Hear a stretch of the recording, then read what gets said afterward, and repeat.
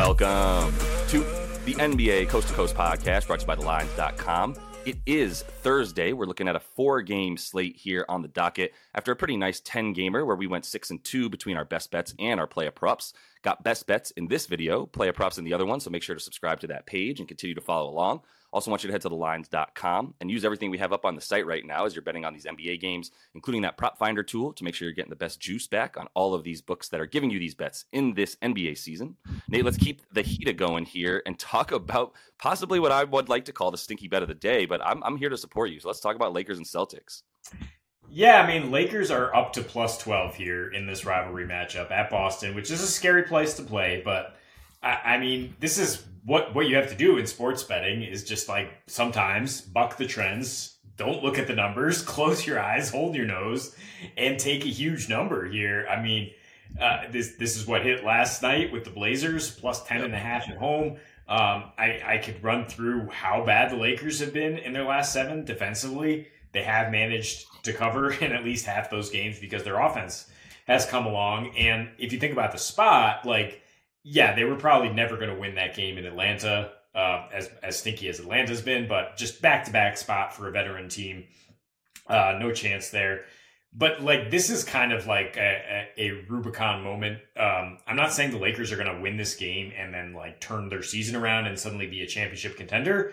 But it's like it's an embarrassment spot, to be honest. Like, if you don't bring it in this rivalry matchup and keep it within double digits, like, you are literally an embarrassing franchise at this point, and one of the worst teams in the NBA. Because we've seen, you know, the Celtics have won 5 of the last 6 here, but the margin of victory on average is about 5 points per game. Like, they've kept it respectable. I would kind of lean towards under plus this huge spread. The total up at 242. The Celtics had gone under in 4 straight home games prior to getting the Pacers with Halliburton back. Like, they're just not playing with much pace at all at home. 94.5 pace in those games.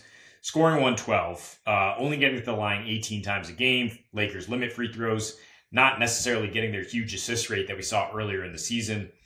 When these teams have met, they've played at about a 99 pace. So, I mean, that's clearly like the two are correlated. Like, if this game is not a situation where the Celtics are scoring 120 plus, like, the Lakers are going to be able to cover this number. Like, I don't see a world where they're only scoring 97 on the road. Like, LeBron and company will be able to put up some points. It's just a question of whether their defense will be as bad as it's been lately, which is to say, you know, 123 defensive rating, terrible 3-point defense in their last 7, coughing up a ton of assists per game. All that being said, like, when they're road dogs, their average margin of loss is only -8. So, I mean, 12 points, I think you got to take it here. You know, and just look at their game log. Like, when it is like a situation where they're playing like a blue blood, or, you know, it's the Clippers, it's a team that like really gets their antennae up. The Lakers do tend to cover at least, or you know, cover a 10-point spread. So I'm just gonna follow that and close my eyes about all these horrible defensive numbers. Yeah, man. I mean, it's a 4-game slate. So that's a good starting point. I'm terrified. You really got to. It's the defensive turnaround that you're getting ahead of almost, right? That you're like banking on here is that this team will suddenly bring it on defense. I think AD is still questionable. I don't think he plays personally because of this 11.5 point spread. I just can't tell if it's like the Lakers tax, where it's like almost a little bit lower because AD's not playing, but it's still, and maybe that should make it 12.5, 13. But in reality, like, you get the Lakers tax, which is always, you got to pay a couple points if you want to bet on the Lakers, because everybody wants to bet on the Lakers. But this would be a big moment. I'm on team fade this team, and if there's a team that can win by 12 at home, right, it's this one. I get the necessity for this win, so we can go ahead and bank on LeBron beating LeBron in this one.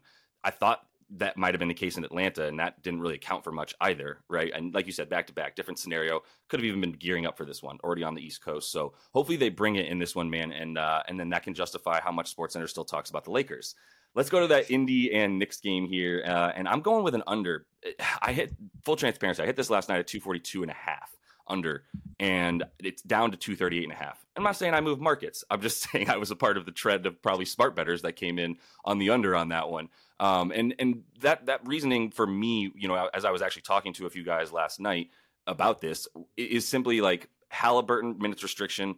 Pacers, not the same Pacers that we thought. There's the other biggest reasoning is Bruce Brown not being on the team. So it's at 238.5 now. That's 4 points less than I already hit it. And I'm still putting it out there as a good bet because 238.5 in this game for me is too high. I think this pace is around 97, which is speeding the Knicks up. 98. Like, I do think it stays because of the fact that overall, when Halliburton's not on the floor, his on-off pace numbers are bananas. It's been that way since the start of the season. It's about 103, 104 pace when he's on the floor in games that he's in versus when he's not on the floor. And when he's not in, they're playing at 3 points possession slower as well. Everything with him off the floor is 3 points per 100 possession slower. The other thing is when he was off the floor, it wasn't quite as stark when Bruce Brown was there. When Bruce Brown was there, his on-off pace numbers were the exact same, basically the exact same as Tyrese Halliburton, where it's like 103 pace when he's on the floor, 100 when he's off of it. And then they did stagger those guys' minutes a bunch. So the second unit's not nearly as fast or effective anymore. That's got their pace down to 100 or so since Pascal Siakam showed up. Halliburton is an interesting story because he's on not a back-to-back, but he's still on a minutes restriction because they brought him back early from his injury. They wouldn't have brought him back early if he didn't want to qualify for awards and for, I think All-Star too, right? You still have to have that a certain amount of games or whatever. So like, or not All-Star, but the all teams, right? Like all NBA teams, if he wants to make those, et cetera. Yeah, exactly. Then you've got to go ahead and have the 68 games played, which is kind of wild because Joel's not going to win MVP this year. But that's why he's in there, right? That's why they're like, we'll get you in there for 19 to 22-ish minutes, and then you're coming out because we're down to have that be the case. And he put up, 15 and 10 in the 19 minutes that he played before they pulled him in the third quarter, where they're actually making a comeback against that Celtics team. So they're clearly committed to not playing Halliburton, even if they're in a game against a conference foe like this Knicks team, who they are chasing. But he's still on that minutes restriction, according to all the reports coming out of Indiana. So with that in mind, the quick things about the matchup, New York does limit transition points since they got OG. They're back up to 10th. They were actually a bit worse than that in terms of defending transition points, and that's points per possession in the transition for them. Teams do try to speed them up because they're such a good half-court defense. But yeah, that's not what they're going to be giving up too much anymore. And like I said, playing in the slowest pace on the season since they got OG are the Knicks. The 91 pace, dude. It's in the last two specifically without him. The games without him too, averaging 214. He might play. He's had props up the last 3 games and then not played. So it's all possible. But with the way that like the Pacers actually limit a few good things too. They limit jump shots. The Knicks are not getting to the rim without Julius Randle and without their lob threats in their like Mitch Rob. So not as much going into the paint, which is where Indiana's vulnerable. They're actually good at limiting assists, which the Knicks don't do, but they're good at limiting jump shooters is sort of the takeaway from that. So with all that in mind, I'm going to go ahead and take the under here. Yeah, the Pacers are good at limiting point guards, and Jalen Brunson is the offense right now. I mean, yeah, if you don't have OG out there, good luck. This is just complete Tibbs ball right now, right? It's just like throwing together a defensive scheme and and keeping it around 200, 210 in terms of the game total, and we can grind out a win. At the same time, if OG plays, I love the under even more because he's a fantastic defender, and you throw him on Siakam, and if Halliburton's not a full-time player, book it. Real quick, Taj Gibson as well is a New York Knick, and we might get some Taj Gibson minutes. That equals the under as well. Taj sighting. Yeah, we can go into the 65 game requirement at a later date. Hopefully, we are glad Halliburton's out there. Good for our bags on those futures bets because we would like him to get some awards. But let's look at this Philly at Utah game. We're both going to talk about it with the caveat that will Tyrese Maxey return? The Sixers are hopeful he will, in which case, we've seen the total fluctuate from 238 to 235 and back based on, the possibility that he returns. I'll just take the Jazz to score 122 though, because either way, I love this Jazz team at home after their rough road trip to come back and just keep lighting it up like they have at home in January. 7 games, 135 a game at 102 pace, getting 30 free throw attempts, shooting 40% from deep. They're 5-2 to the over by 14 points a game at home. So not even close. These teams are both top 7 to the over in general. A lot of that is when Joel Embiid's in there. But honestly, when they have Maxey and not Embiid, we've talked about a lot. More pace, 98.5 pace versus 95 without Maxey. And they score 11 more points per game when they have Maxey. That's not to say with or without Embiid, just whether Maxey's playing or not. So I would look at the game total if Tyrese is able to give it a go here. But either way, I mean, the Sixers defense, like, clearly they're just going to let go of the rope. If they don't have Maxey, they have no chance. We've seen on this 4-game road trip, they're giving up 123.5 a game. They're giving up 30 assists, 53 paint points, the second most free throws, and struggling to even rebound the ball without Embiid. So, like, it's pretty simple to me. Like, Jazz are going to score a lot, and if the Sixers have their guy, they're going to come along for the ride. Otherwise, they're just going to get blown out. So, enter Josh's bet.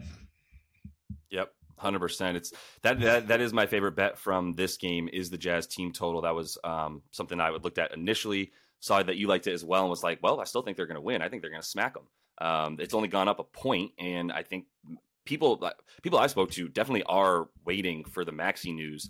And I'm not. I don't really care if he plays or not for how the Jazz are going to play in this game, because the Jazz at home are the 96 Chicago Bulls. I don't know if you knew that. I mean, not in the way they play, because they're dropping like $124 at home, and I don't know that the Bulls ever came close to that number. But they're also only giving up 113 at home. It's incredible as we continue to talk about their stark home road splits that will be there all season. I don't even know how they get this down, but they're playing at the same 101 pace, and this is just all about no Embiid, man.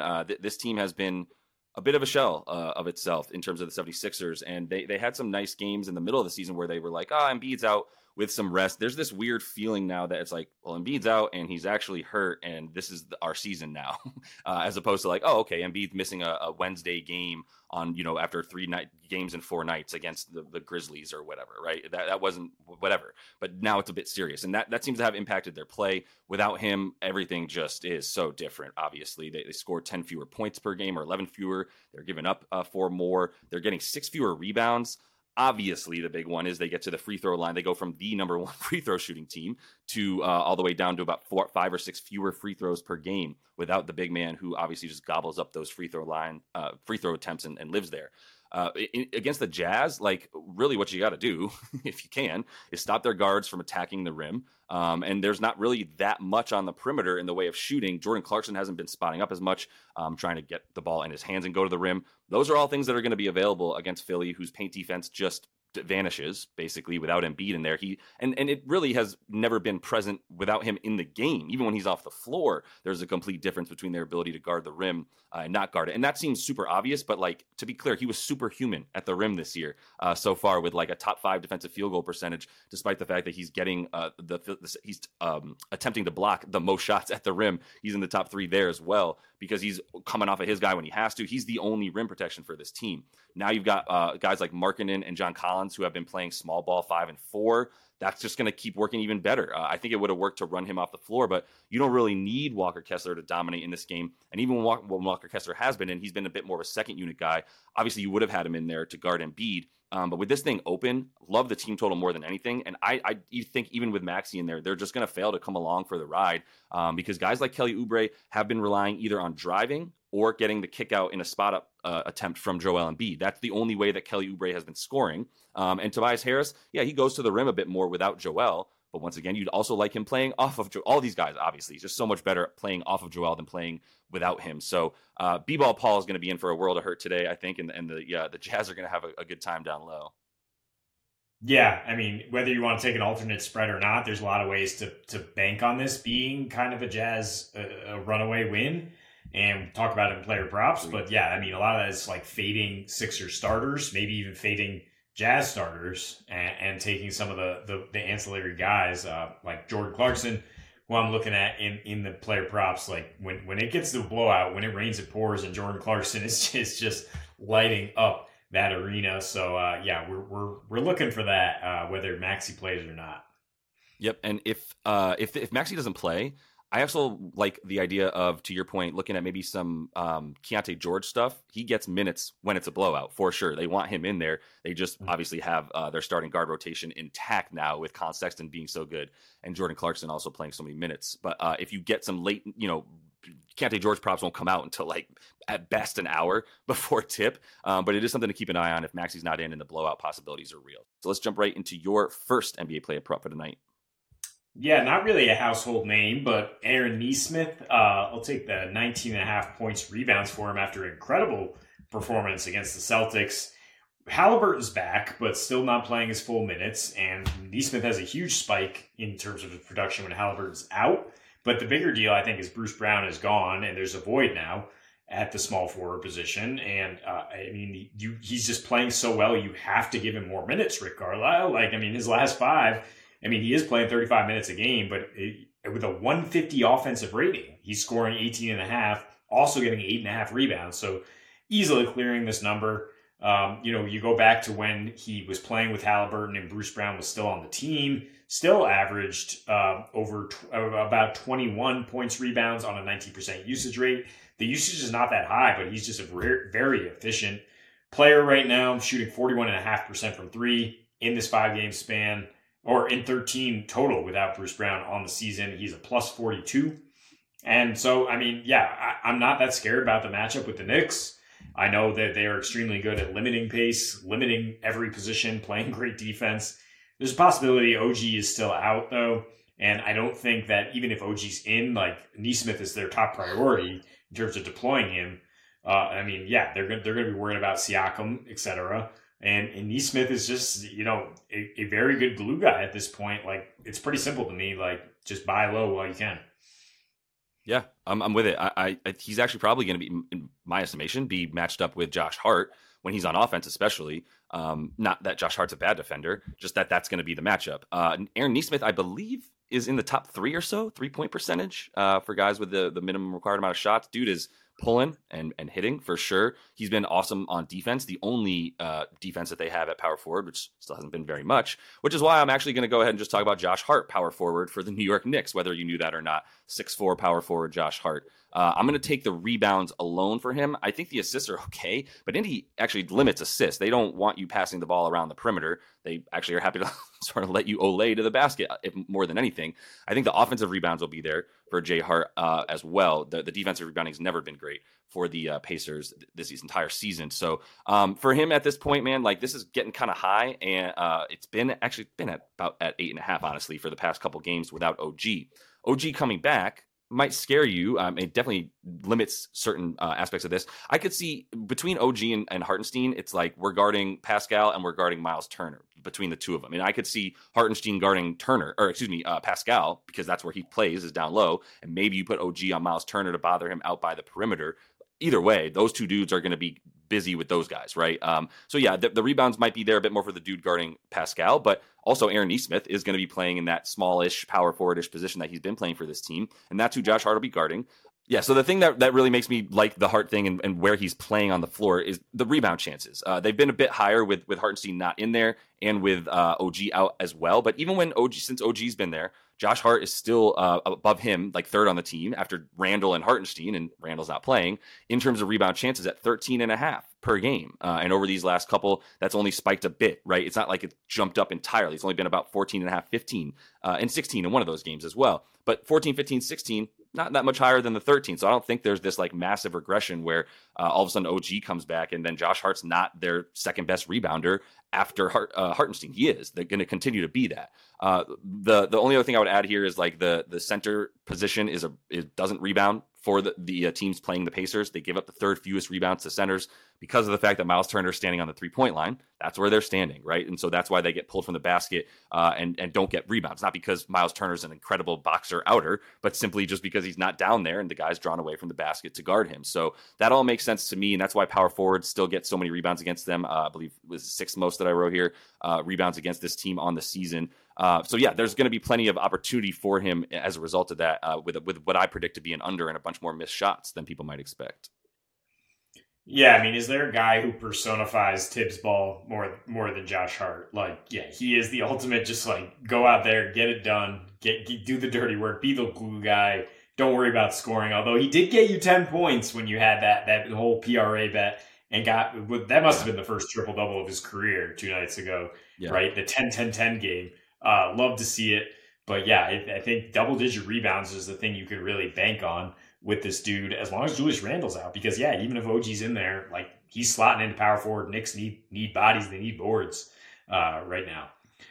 So the Jazz, we kind of are leaning towards a blowout for them at home here as they return home.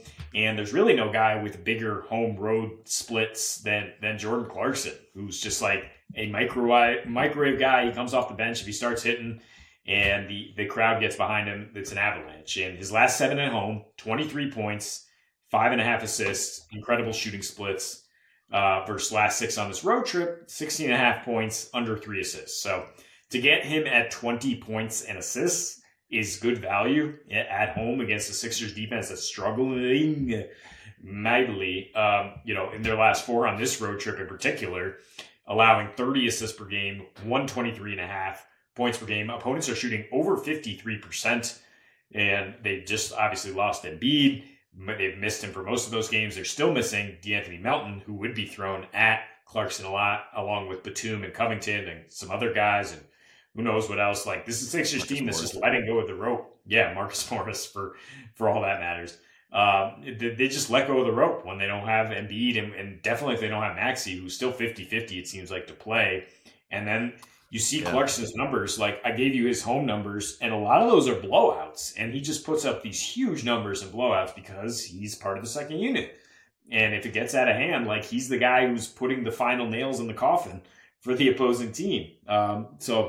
You've seen a triple-double against Dallas when they didn't have Luka. You got 36 against Detroit when they put up 154. Like, we could see another great performance where he clears this easily. But even if it's a close game, and I mean, he's still a big part of their plan. I mean, he's playing over 30 minutes per game at home in general. So I like this one a lot in terms of just pairing those stats together. Yeah, I'm with it. I'll never tell you not to take Jordan Clarkson, Mizou there. And all that adds up, especially the at-home stuff. So I'm with that. Let me close it out here with one more over 8.5 rebound prop. And I'm getting good juice on both of these, by the way, because you still get John Collins plus 108 to get 9 boards tonight to go over 8.5 in the aforementioned Jazz and Philly game here.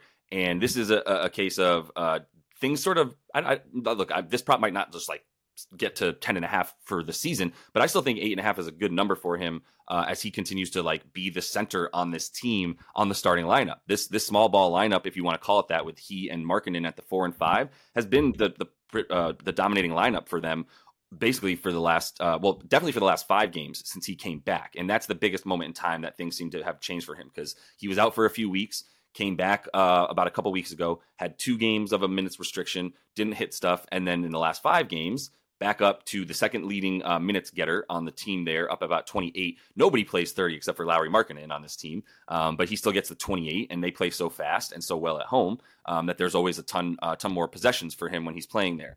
He's got 16 rebound chances since his return to the lineup, and that includes those 2.